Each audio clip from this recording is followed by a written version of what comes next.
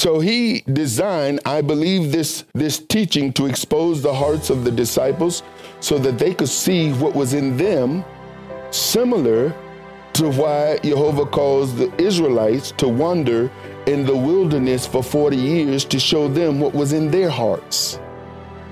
See, in every generation, Father is trying to get people to look within themselves so that he can show them what's in them and how it hinders them from becoming what he has called us to do.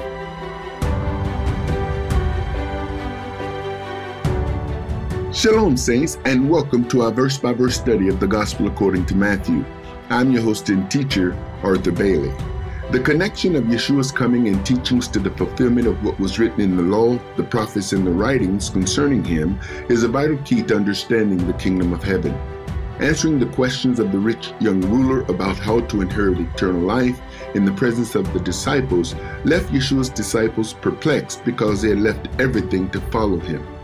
Introspectively and verbally, the disciples asked questions concerning the cost they were paying to follow Yeshua when they would see a return and their place in this kingdom Yeshua spoke about. In this portion of Matthew, Yeshua continues to expound on the previous chapter's question asked by his disciples and the closing comment of chapter 19 when he said, "But many that are first shall be last, and the last shall be first." Yeshua shares a parable with his disciples to help them understand and prepare them for the kingdom of heaven he had come to bring. The message title in this podcast, The Kingdom of Heaven is Light. So, let's study.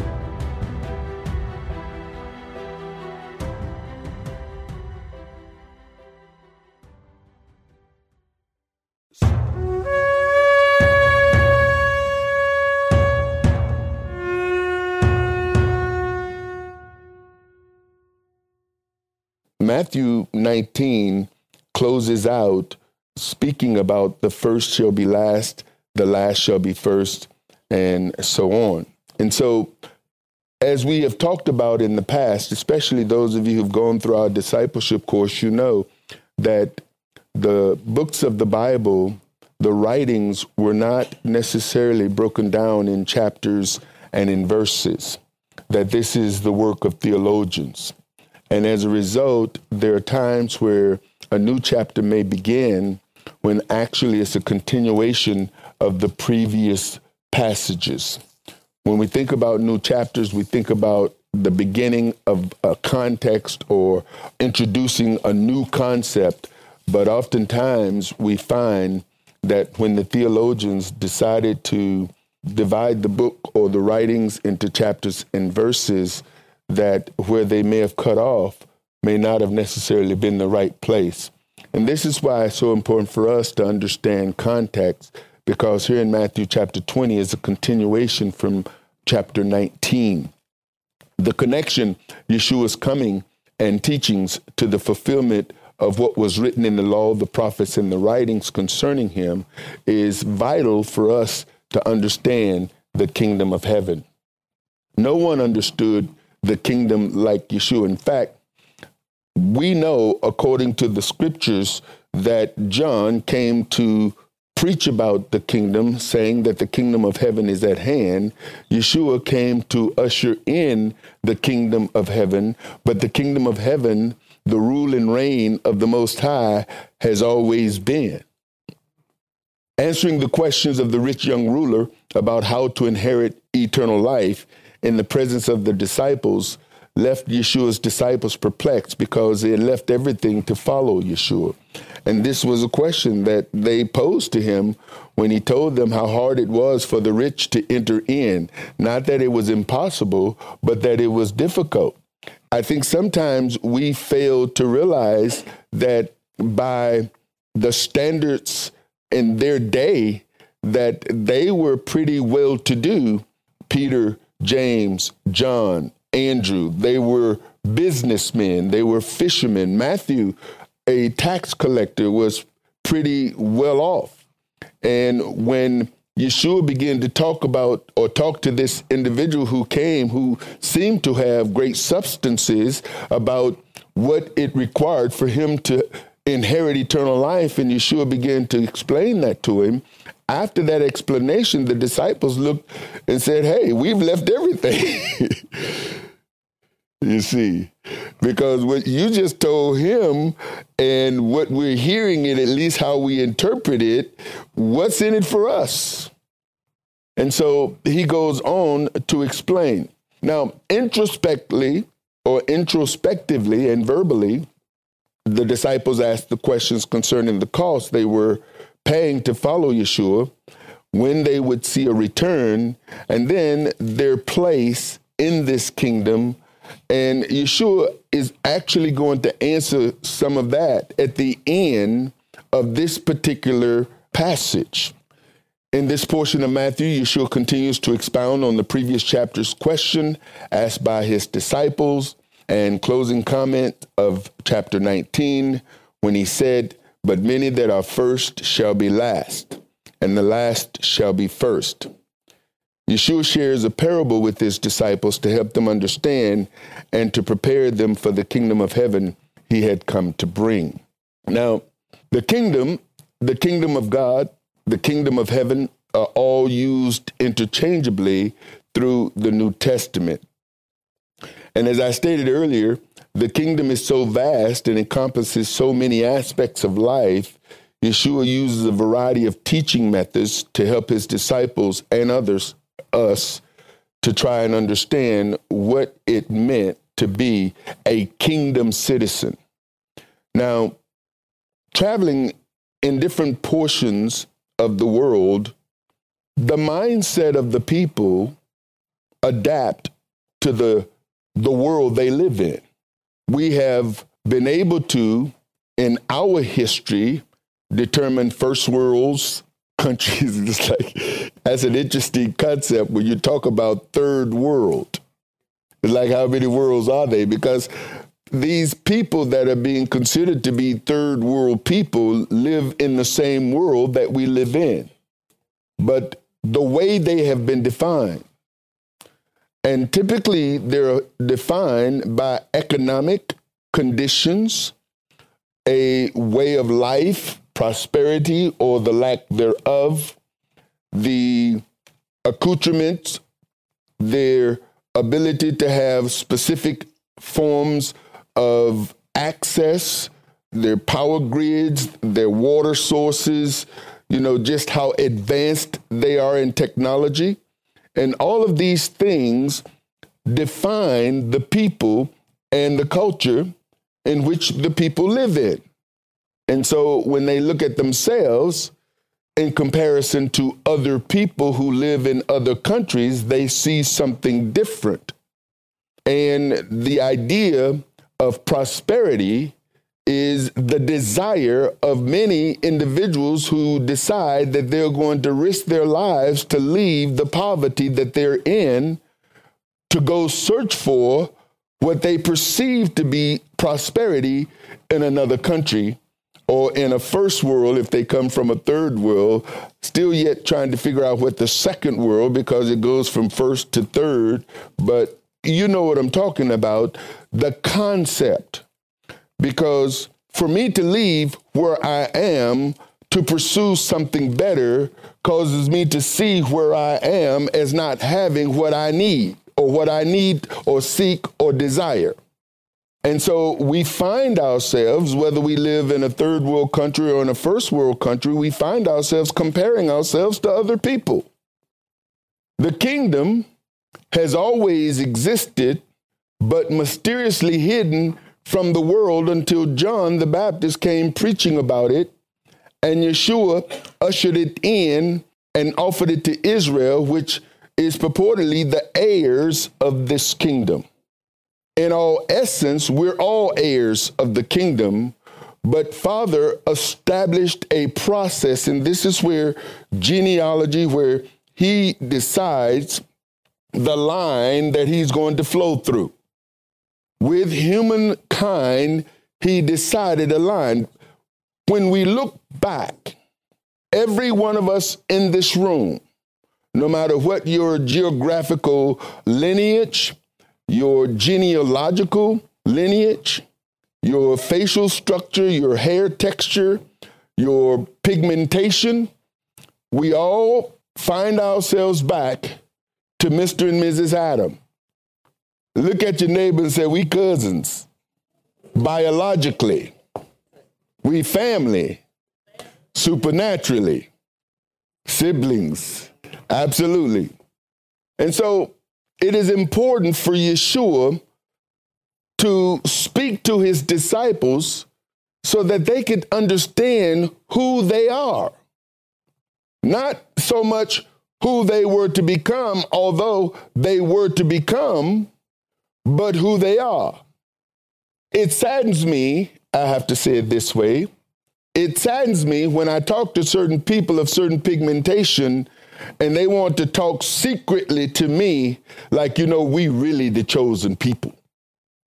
You see, there's a mindset and a mentality that because of how we've been conditioned, and when I say we, I'm talking about the whole world, because every last one of us have been conditioned.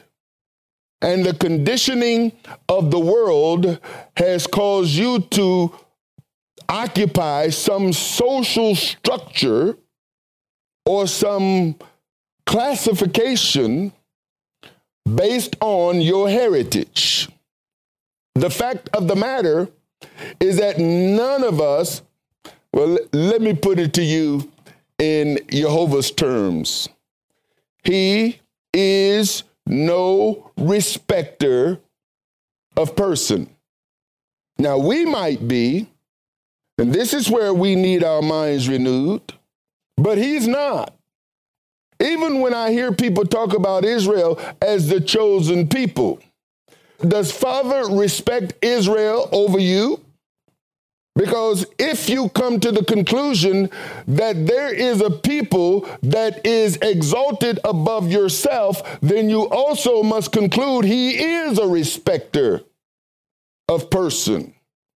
You see, what Father did is he chose a line to reveal himself to be an example to the world that he may demonstrate who he is through this people so that all people would come in alignment and see him from the same set of lens.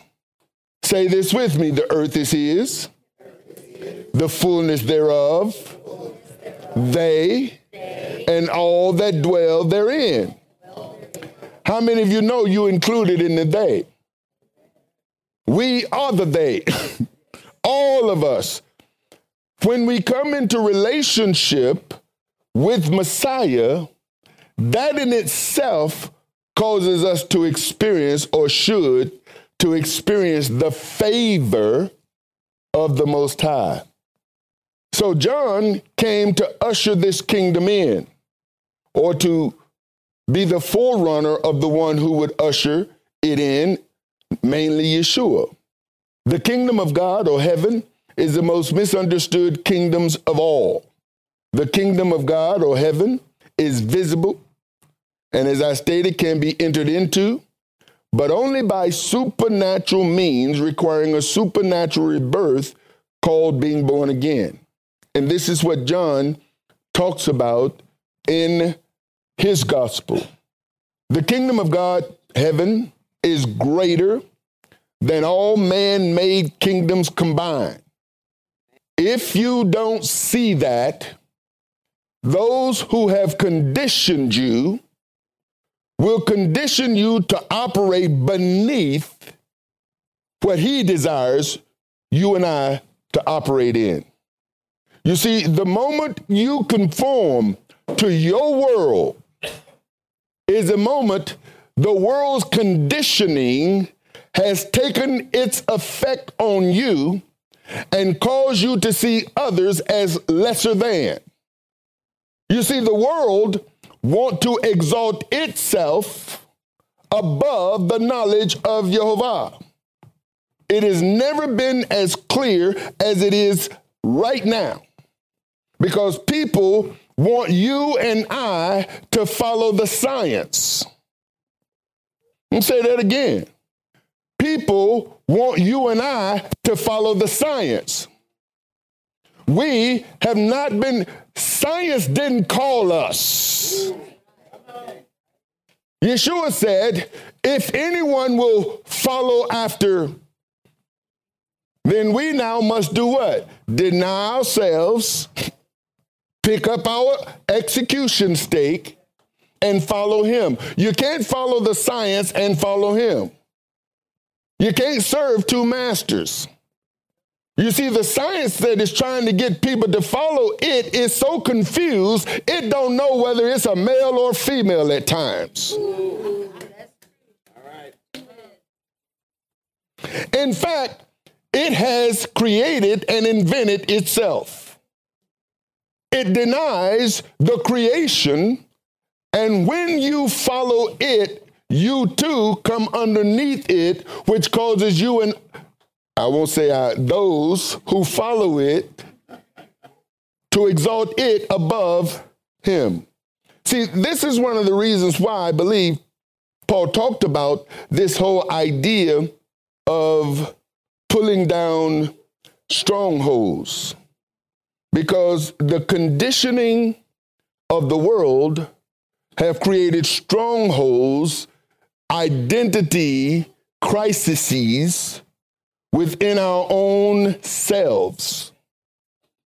Theologically speaking, the kingdom of God is defined as the sovereign rule of God manifest in Messiah to defeat his enemies, creating a people over whom he reigns and issuing in a realm of realms in which the power of his realm is experienced. And that is theologically speaking.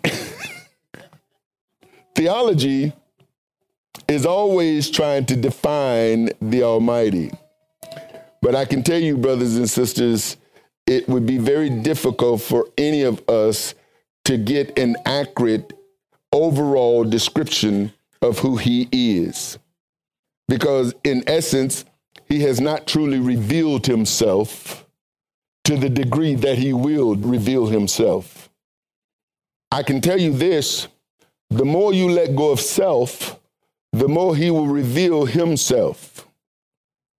The kingdom does not operate by worldly standards, nor is it governed by man-made rules and laws, but governed by the king of the kingdom. On many occasions, Yeshua explained aspects of the kingdom in order to get his disciples to understand it, to enter into it, operate accordingly, and then ultimately to teach the kingdom gospel to the world. Since I've been on this, or let me put it this way, since I came to Jesus, when I came into the world, just like those of you who were born of a man and woman, you didn't decide which family you come into. You didn't decide what country or nationality. That was not your decision. You were born into it. As a result, whatever your family practice, whatever denomination, whatever religion, whatever culture, I used to have some weird thoughts, really weird thoughts. Because, you know, raised in America, and I see people who have animals, and they can kind of interpret their animals' speech. And it seems like the animals are trained to interpret their speech. I used to wonder how Chinese dogs differ from American dogs as far as language is concerned. Did the dogs learn Chinese? Because they would instruct their dog, but they weren't instructing their dog in English. So are there dogs with nationalities? My wife says, you know, I don't want to be in your head. And sometimes I be trying to get out of it. But the fact is that I go in places that sometimes to expose some of the places I go into in my head, it's like, man, if you told people how you really thought, they would really think you crazy. Well, some of them think I'm crazy anyway. But I would have these thoughts about different countries, different cultures, different ways of communicating, and how certain things don't translate, and how people grow up and they understand each other, how a child growing up in a country that spoke a different language is no different than me growing up in this country speaking a different language. And in essence, it doesn't matter where we come from, we're pretty much all alike. And yet the conditioning of our world has created this competitive edge that causes us to compete with people we don't even know and create prejudices, likes and dislikes, hatred even of folks we've never met, simply because they're different, was raised different, speak different, look different. And yet Father is looking at all of us and saying, hey, these are my children, those who believe in Yeshua. It doesn't matter where you came from. If your faith is in him, he calls you his. And if we are his, then whoever, wherever people come from who are his, we're all part of the same family. And yet that goes against the grain of the conditioning of the societies and the countries that we come from. We're going to pick up in this chapter where Yeshua left off in the previous chapter. And I can give up front that this teaching is not designed by me, but designed by Yeshua, I believe, to expose the hearts of the disciples. The sooner we can take the introspect, the sooner we can take the magnifying glass and start examining us, the quicker we begin to identify the areas, especially if we're examining us in light of who he is as revealed by his word.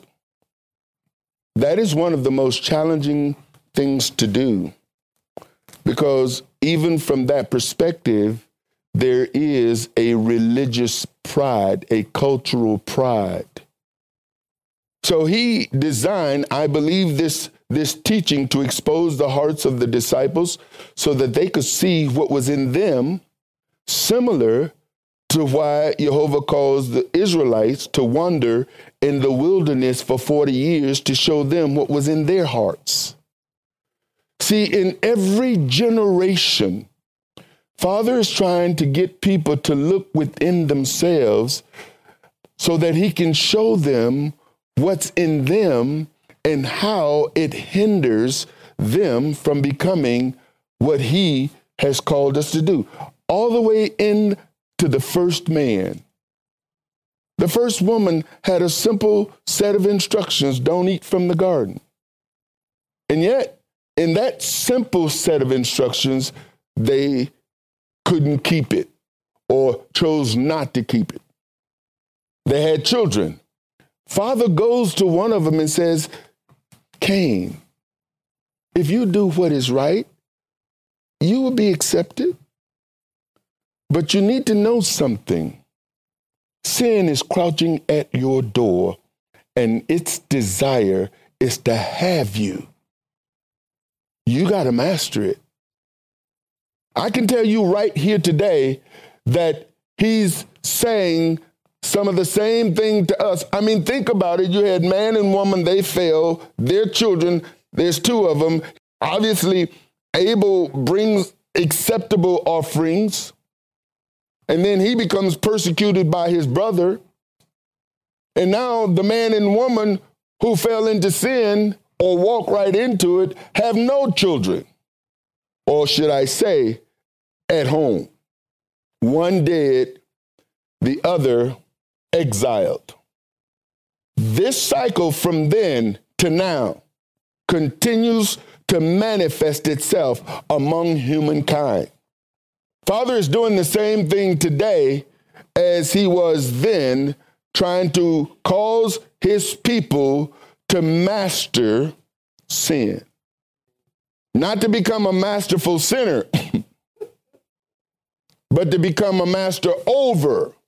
And in order to do that, it requires listening to the instruction. Father said its desire is to have you. You must master it. And instead of mastering it, what did he do? He gave into it. So today, I believe he's trying to get us to see. In Deuteronomy 8:2, it says, remember how Jehovah your Elohim led you all the way in the desert these 40 years to humble you, to test you in order to know what was in your heart. Did he not know what was in their heart? It was for them to see it. Because you won't repent. You won't humble yourself. You won't allow him to do whatever it is that is in you that he needs to do until you come to the realization that there's something in you that he needs to do. You got to recognize that. You got to realize that. And people can try to tell you. People can try to point it out. And we become masterful of pointing out other people's issues. We fail oftentimes. I was riding in my truck, simple stuff, simple stuff. Now, and I just had this simple conversation with Arthur. Says, Arthur, you can't get mad at people for doing stuff when you do the same thing. And this has to do with driving. I'm a pretty aggressive driver. I don't like being behind slow people who don't have any place to go.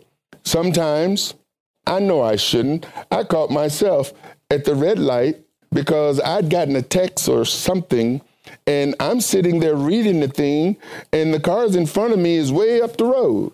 I'm still at the light.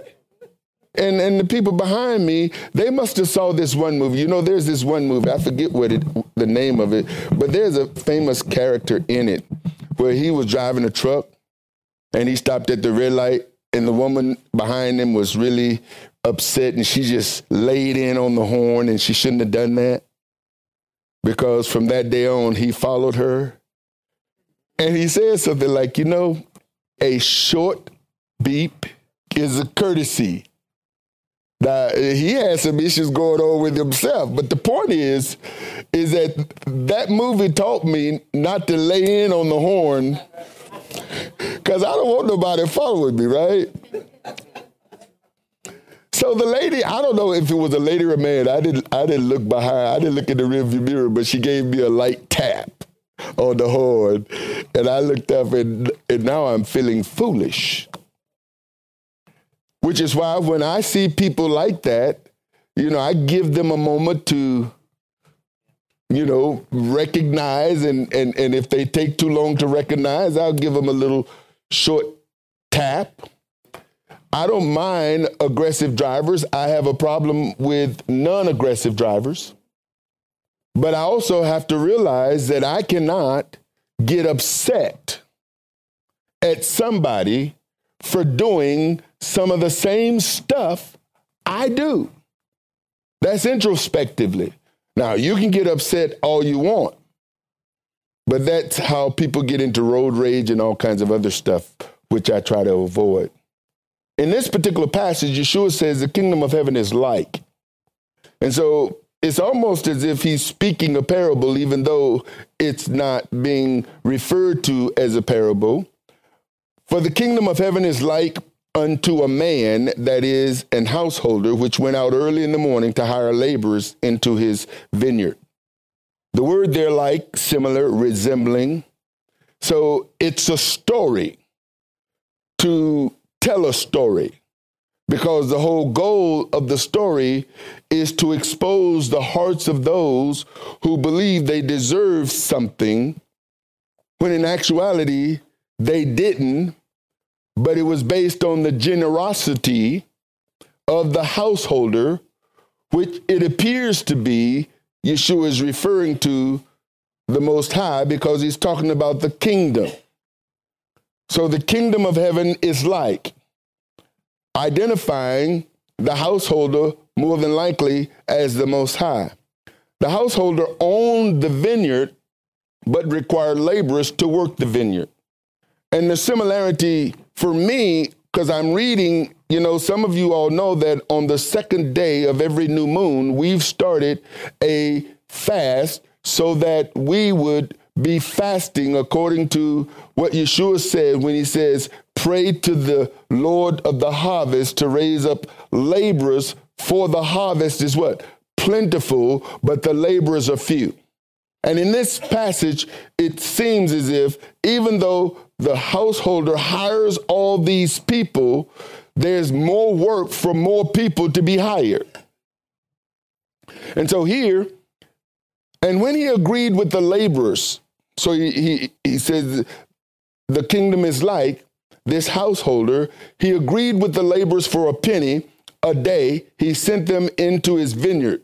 Now, this word penny is likened to a denarius, which is a silver coin during the time of Yeshua, and it equated to what historians are saying is a day's worth of work.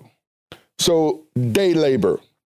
Now, some of you all who grow up in countries or in cities or towns or in the country where you have farmers who raise crops, you'll know that they have laborers, day laborers that will come, migrant workers in some cases, that will come in for a season and work the vineyard or work the crops. So this is a day's worth of wage. And he went out about the third hour. So he goes out in the morning, then he goes out in the third hour and saw others standing idle in the marketplace and said unto them, go you also into the vineyard. Now notice what he says, and whatsoever is right, I will give you. Whatsoever is right, I will give you.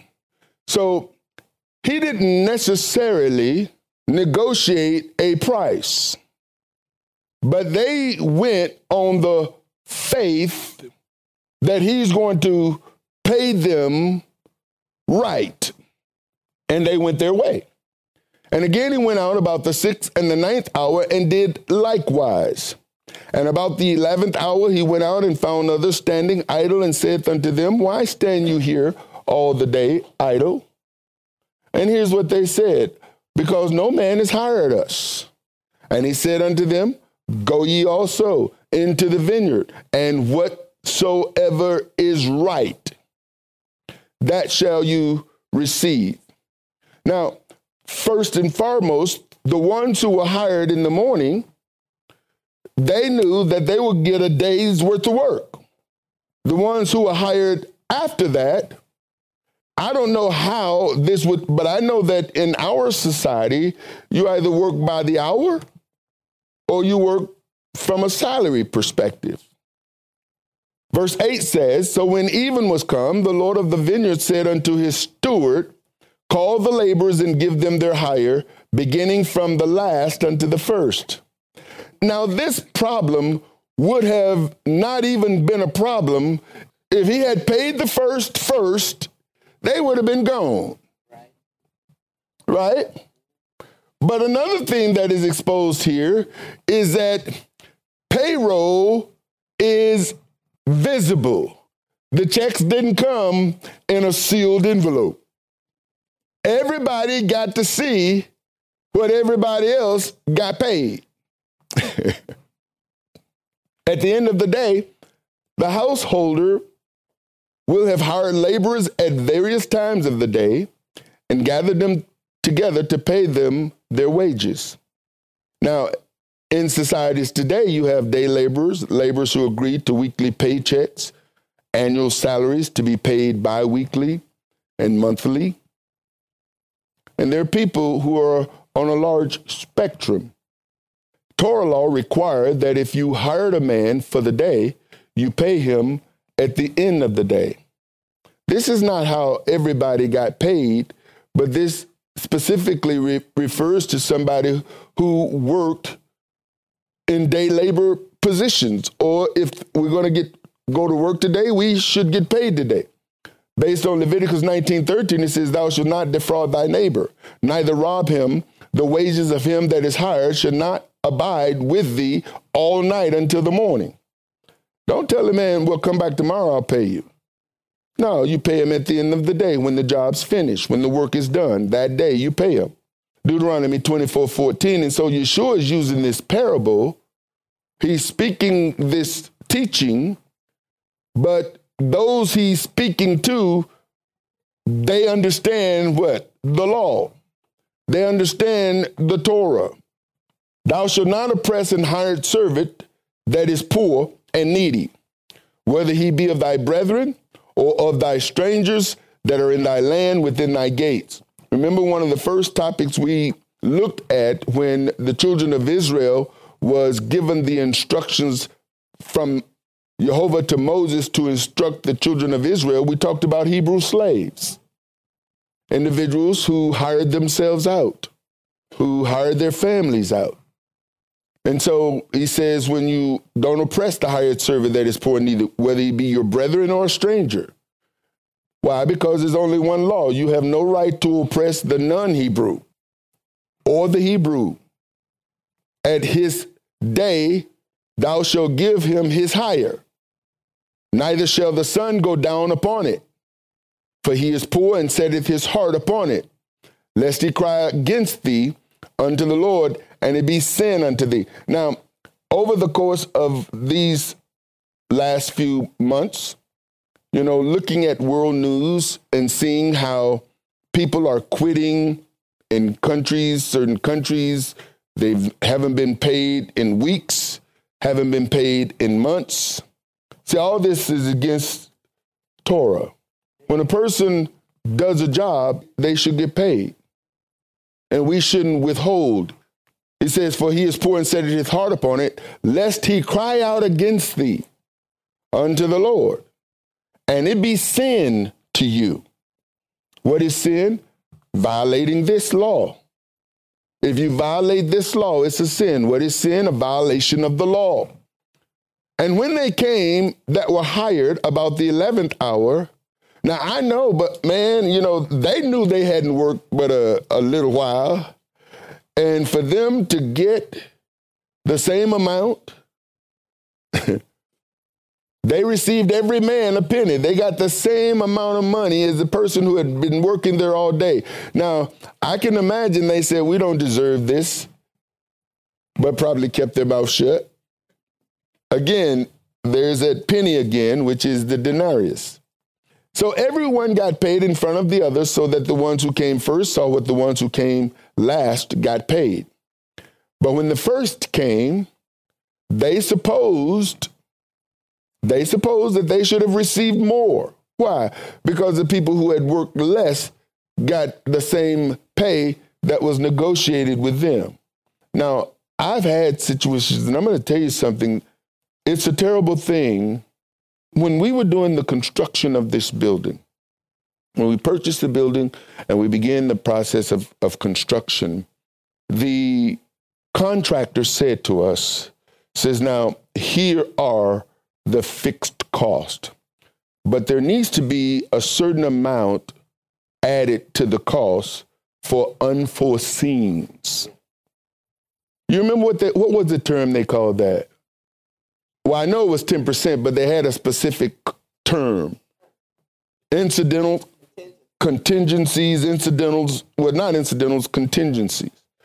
In other words, the price could go up, and it's beyond our control.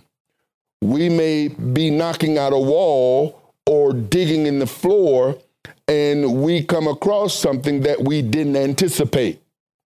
There are problems that occur. And this was a certain percentage over the whole project. Every time I've been or have had any form of contract or contractual agreement where, work is being provided, then there's always the possibility that something that you didn't plan for, didn't see, happens.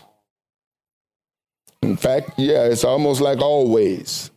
Especially if you're renovating an old house, which is why, even when you build, now you got to watch over folks to make sure that they're putting things where you told them to put it and not taking shortcuts. But the point is, something that really bugs me is when you've negotiated a price, a cost, And whoever you negotiated with decided at some point that they want to renegotiate. Now, nothing's changed, but for some reason, maybe they undervalued. I don't know. But if you have an agreement, then stick to the agreement, complete the agreement, and if there's a new agreement at some other time, you want to make sure that you got your numbers right. The householder said, here's the amount of money I'm going to pay you. Have anybody ever worked a job and you felt at some point maybe you deserved more? Then what do? You ask for a raise, or you say, hey, I need to look for a job that's going to pay me more, and next thing you know, you find another job or whatever the case may be. But when there's an agreement, it's honorable to stick to the terms of the agreement until the terms of the agreement has been satisfied or fulfilled. And when they had received it, they started murmuring against the goodman of the house. Now, obviously, this murmuring was loud enough for the goodman of the house to hear it or to know about it, saying, these last have wrought but 1 hour, and thou hast made them equal unto us, which have borne the burden and the heat of the day. So they murmured, but the goodman the householder heard what was being said and spoke to one of them who may have murmured. But he answered one of them and said, friend, I do thee no wrong. Did not we agree? You agreed with me for a penny, right? Take that which is thine and go your way. I will give unto this last even as unto thee. And notice what he says here. Is it not lawful for me to do what I will with mine own? Is thine eye evil because I'm good? Are you having an issue with me because I showed goodness to someone else? Every aspect of our lives are governed by law. We need to get this in our psyche, in our spirit, in our mind, in our understanding. When I was in Egg Harbor, and whenever I've been invited into ministries that are transitioning, when I have been invited into churches, I know why I don't get invited to a lot of churches, because we have a track record on the internet. Anybody who wants to know about Arthur Bailey, they Google Arthur Bailey Ministries come up, they watch a few minutes of our teaching, and it's like, nope, wrong guy. He's not the one. We need somebody who is a little more kinder, gentle, friendlier to our plight. And so you've got people out there who know how to walk into a Christian church and make Christian church people feel good. I remember the first time I heard a so-called rabbi talk about in a church in Detroit where he spoke to the pastor and said, it's nice to be invited here on your Sabbath. It was Sunday. The acknowledgement that the Sunday day of worship was their Sabbath, and basically folks felt pretty good about that. And to this day, that church still has Sunday worship. In fact, the rabbi gave them a Torah scroll that ended up in the closet. Serious business here, folks. They tried a Sabbath service shut down. Why? Because I know that spirit. I encountered that spirit in our own ministry, which is why I eliminated Sunday. There are people who are going to hold on to Sunday for dear life, and they're going to hold on to Jesus for dear life. And ain't nobody going to change them. And so I knew when I eliminated Sunday service, I was cutting that portion of the church off. I had no choice. At least I felt that their time had come. Their grace had ran out.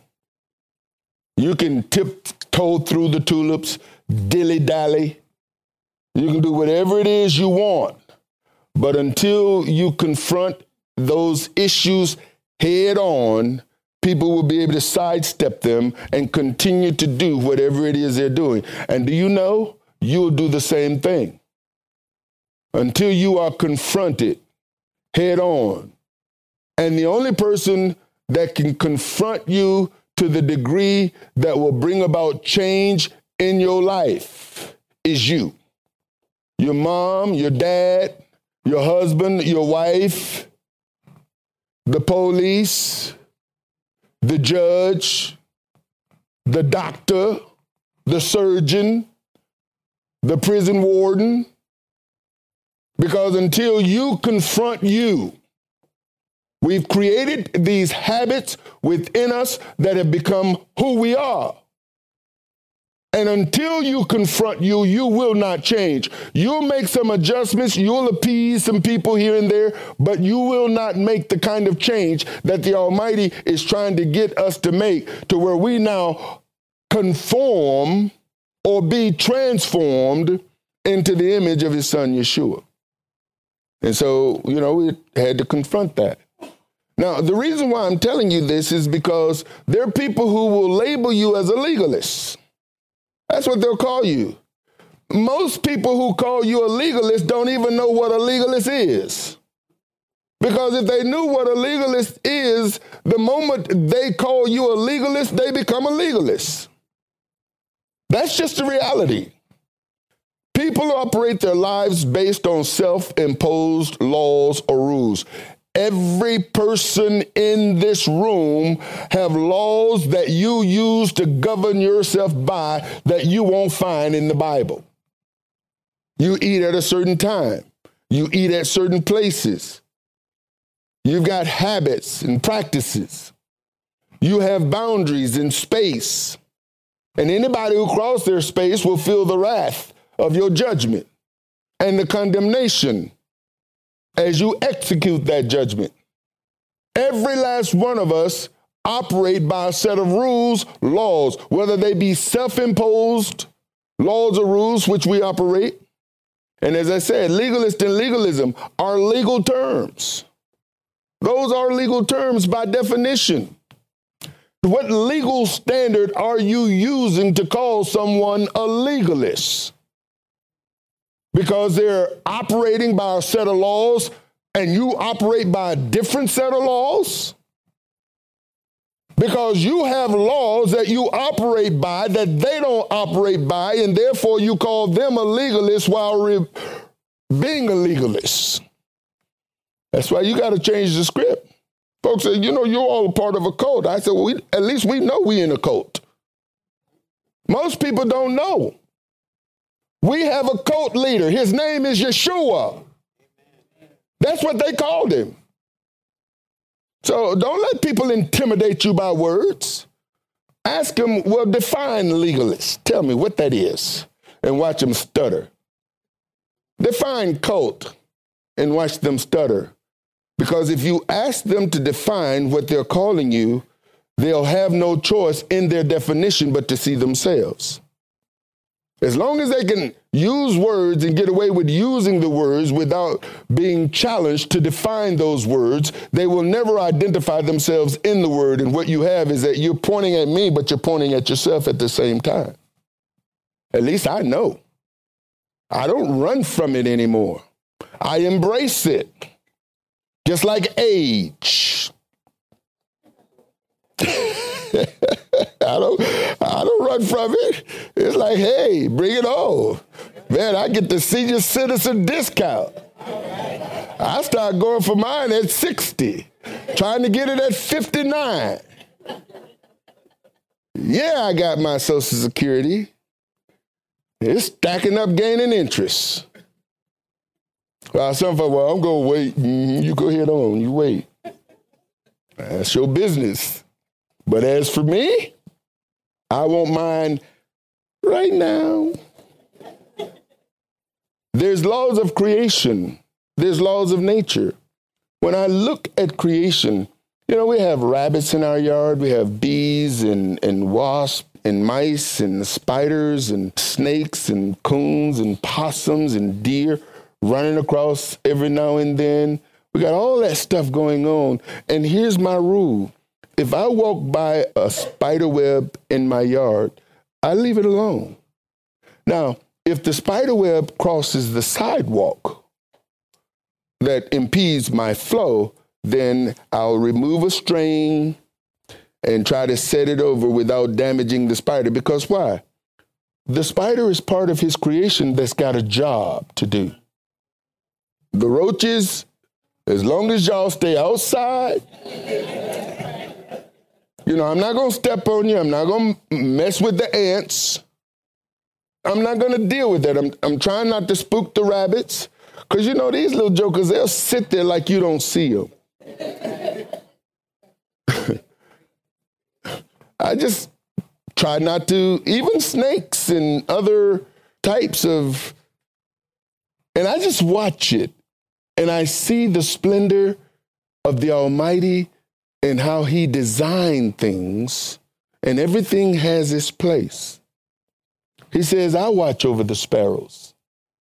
Look at the lilies. Go to the ant, you sluggard. He uses these creatures, critters, insects, stuff to teach us. We're the only part of nature that don't seem to understand we're animals. We're just human. You know, when an animal operates outside of what is expected, it is required to put them down. Why? Because the moment they operate outside, there's been some form of influence that is causing them to become something that is against their nature. Our nature is fallen. We were born fallen. And unless there's some serious supernatural intervention, we will continue to operate in a fallen state or mix.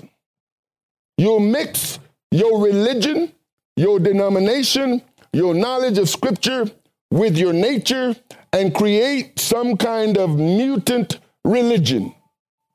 You'll establish your religious standards by which you'll judge everybody else by. And there's really only one standard and really one judge when it comes down to judging according to the standards. There are man-made laws and rules that govern our society. We're supposed to be a nation of laws, but people who got a lot of money think that the laws weren't made for them because they can buy lawyers and judges and politicians. No one is above the law. Yeah, right. There's the laws of God, and here's the most important, because the law of the Almighty is the one that many of his human creations believe they don't have to operate in while subjecting and submitting themselves to the man-made laws, rules, and regulations. Scripture tells us in Isaiah, for Jehovah is our judge, Jehovah is our lawgiver, Jehovah is our king. He will save us. The president can't save you. The vice president, Republicans, Democrats, they can't save us. They can make laws to try to govern us, but then at the same time have different laws that govern them. James says, there's one lawgiver who is able to save and to destroy. Who art thou that judgest another? When a person calls you a legalist, you know what they've done? They've passed judgment on you and then tell you not to judge. It's like, you know, you speak like the natives used to say, with forked tongue. Matthew 20:16. So the last shall be first, and the first last, for many be called, but few chosen. Now, you notice this verse in Matthew 20:16 is similar to verse 30 in Matthew 19. But many that are first shall be last, and the last shall be first. And so he goes into continuing answering the question that he laid the opening to in the previous chapter speaks a parable, but what he's really doing is he's challenging them to examine their own heart, because what he's saying is that, listen, guys, because remember prior to this, they had this conversation amongst themselves as to who was the greatest, who's the greatest among us. I can tell you that I remember a time in my life, and I didn't fully understand it then, but when I look back, I made a conscious decision. When I came into the church, I was working at Steelcase in Grand Rapids, Michigan. And I was just like a lot of other employees. But my journey is I came out of the military. I moved to Vegas. Things didn't go the way they planned. I ended up in Michigan, Grand Rapids, to be specific. And in Grand Rapids, I ended up in a job working with my brother. And I was thankful. They didn't share the profits. They didn't, you had a paycheck. This is what you got paid. But then when I developed this relationship with a neighbor who for some reason liked me and used his influence as an employee of what was a family-owned company and business that, you can sponsor people. And his son had gone off to college and had become something. And so he had this sponsorship. And so he sponsored me. And the thing that I'm speaking of is that when he sponsored me, I was so excited when I got my first profit sharing check. Now, the people, when I went to work there, because I'm productive, I'm highly productive, and I started producing, and the people would complain to me, says, hey, you need to slow your pace. You need to pace this thing out. And so what happened is that the influence of the folks around me over time began to wear on me, and I started conforming to my environment. My lunch break is a little longer. My breaks gets extended. I started doing the things that the people were doing.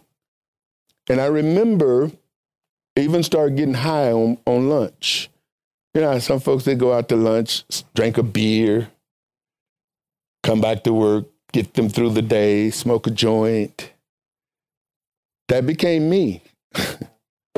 And I'm looking at all this, and I knew within my heart that I wasn't producing the way I knew, and I had to literally slow myself down and become what folks around me were like in order to fit in.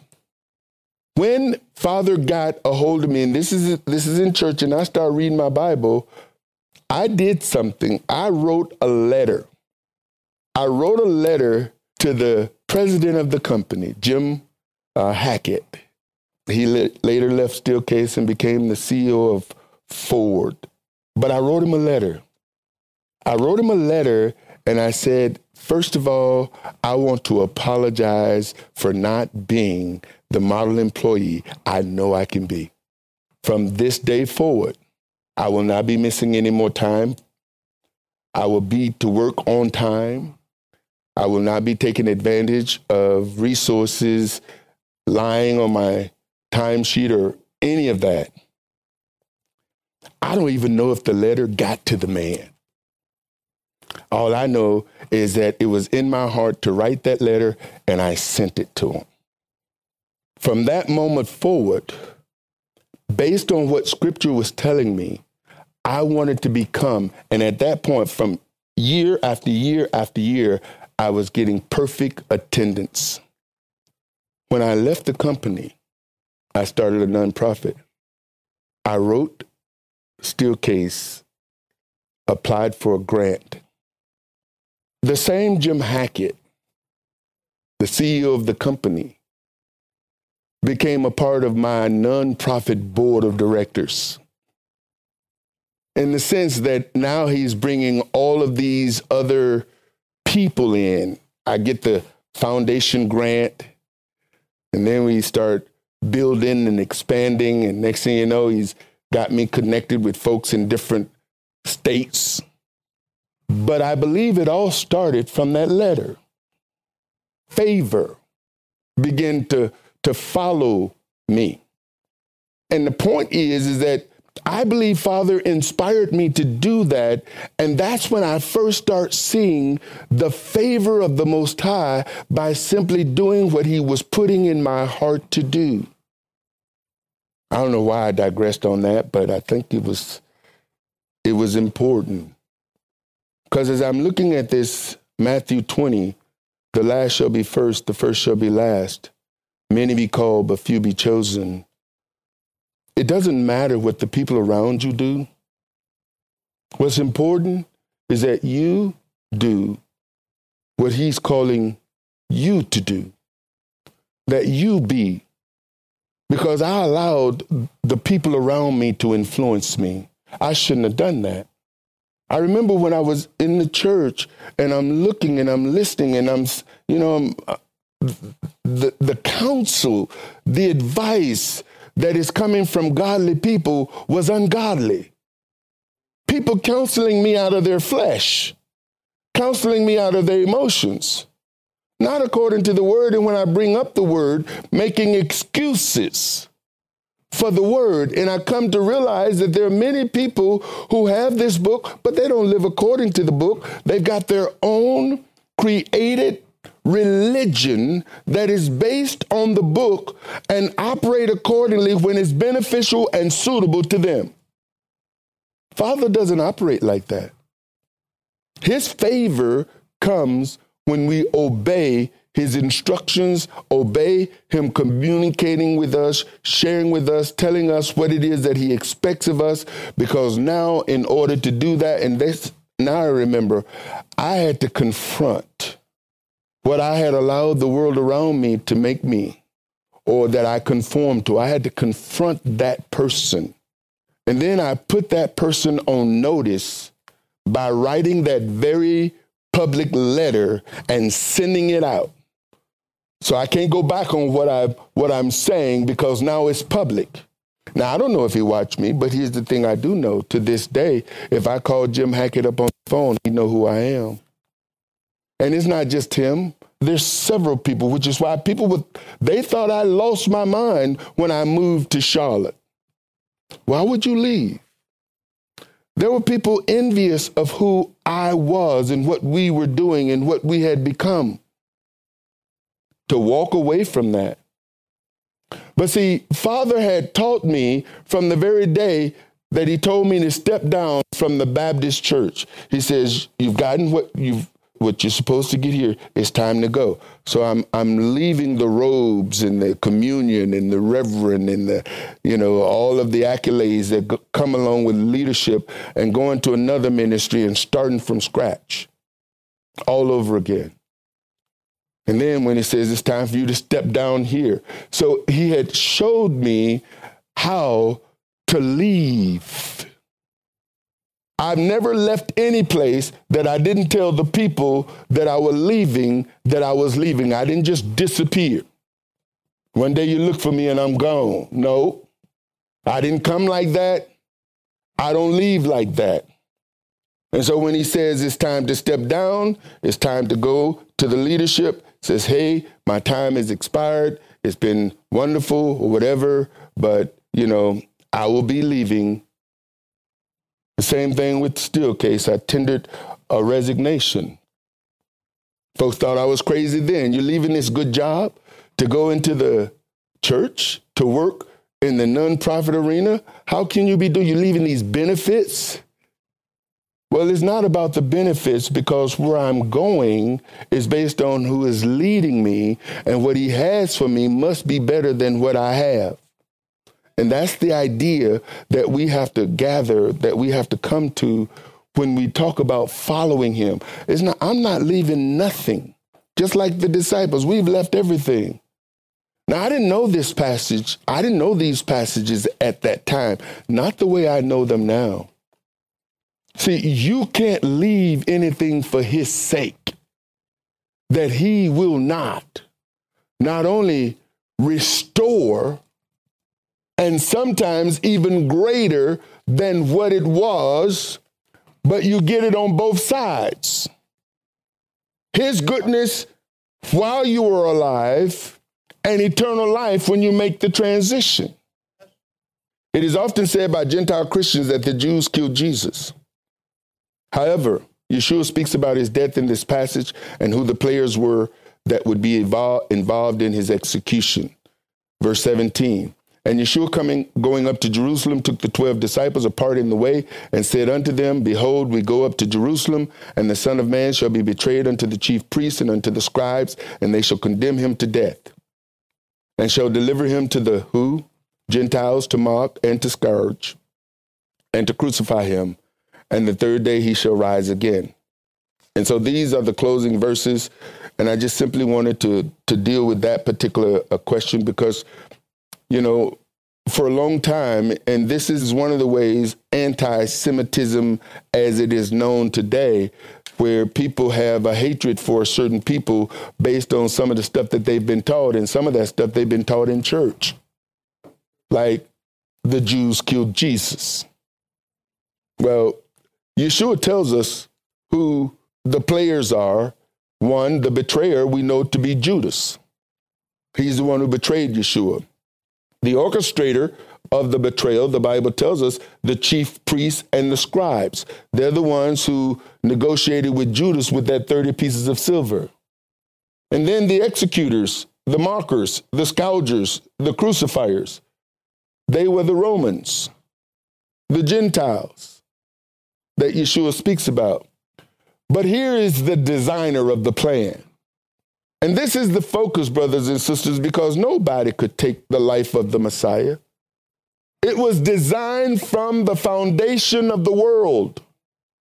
Jehovah took pleasure in having him go through what he went through because he knew the outcome. And he will take pleasure in you going through what you're going through because he knows the outcome unless you stop. As I've said to people, if you're going through hell, don't stop. Keep it moving because eventually you will get through it. And everything he's bringing you through, brothers and sisters, is preparing you for the next storm because the next storm is coming. I guarantee it. You will go through a series of storms in life. You will be challenged at your very core to throw in the towel, to roll over and play dead, to give up, to quit. Father is making you, working you, challenging you, strengthening you, growing you, perfecting you. And all you have to do is continue the journey. I can't see it. You know why you can't see it? Because you're walking by sight. This is not a sight walk, brothers and sisters. This is a walk of faith, and that faith requires trusting the one who started this journey. You didn't start this journey. I was thinking this morning, I didn't call me. I didn't ask to be called. I didn't want to be called. And yet I am. And it appears that my calling costing me my wife, costing me my children, costing me my siblings. It's costing me pretty much all of the things that I treasure. And I have to trust. I have to believe. I have to believe that it's not in vain. Even though I can't see it right now. It don't look like it right now. I have to trust. I have to believe. That's all I got. If I didn't have that, I would quit. That's all we got. I have to trust that the one who called me is going to keep his promises to me. I declare the promises. I declare those promises. Every day, I declare those promises. I look up, don't look like they're happening. This Thursday, on the 8th day, I'm going to be teaching. And I find sometimes I feel like I'm fighting a losing battle. That's how I feel. I feel that I'm teaching and preaching and pressing and confronting, whereas people have their minds made up. They have their path that they have decided they're going to walk on. They have embraced their mixture. They've decided how they're going to serve the Most High. You're preaching and teaching and showing traditions and seeing how things have creeped in, and it's causing individuals to be somewhat irrelevant in their walk, powerless in their walk. And yet they continue to do the same old thing and to preach and to teach and not necessarily see the kinds of change or to see the kinds of growth or to see the kinds of things that people will tell me or try to tell me that I should be seeing and not seeing those things. I have to trust that I'm not fighting a losing battle, that I'm not wasting my time, that I'm not preaching to deaf ears, stiff-necked hearts. There will be some deaf ears and some stiff-necked hearts and some folks whose minds are not going to be changed. But they're those. They're those. And that's why your testimonies become so important. It's not that I need to hear them, but it inspires me when I do. Because whether you testified or not, I can't go back. There's nothing to go back to. The only thing I can do is forge ahead and trust and believe that I'm not alone in this. But sometimes, brothers and sisters, it so much feel like it. Especially when you don't see the people that you love, cherish, and treasure the most operating in, what you feel they should be. But Father sees. He knows the end from the beginning. And all we can do is trust him in the process.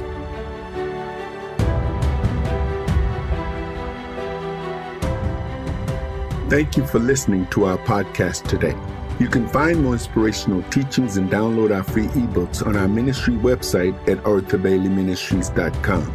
Please follow us on Facebook at House of Israel-Arthur Bailey Ministries, on Instagram at Apostle Arthur Bailey, on Twitter at Apostle Bailey, and you can subscribe to our YouTube page at Apostle Arthur Bailey 1. If you're in the Charlotte area, please come and fellowship with us. We'll do our best to make you feel right at home. Our address is on our website at the About link under Contact Us. Again, thank you for joining us, and until next time, Shalom, Saints.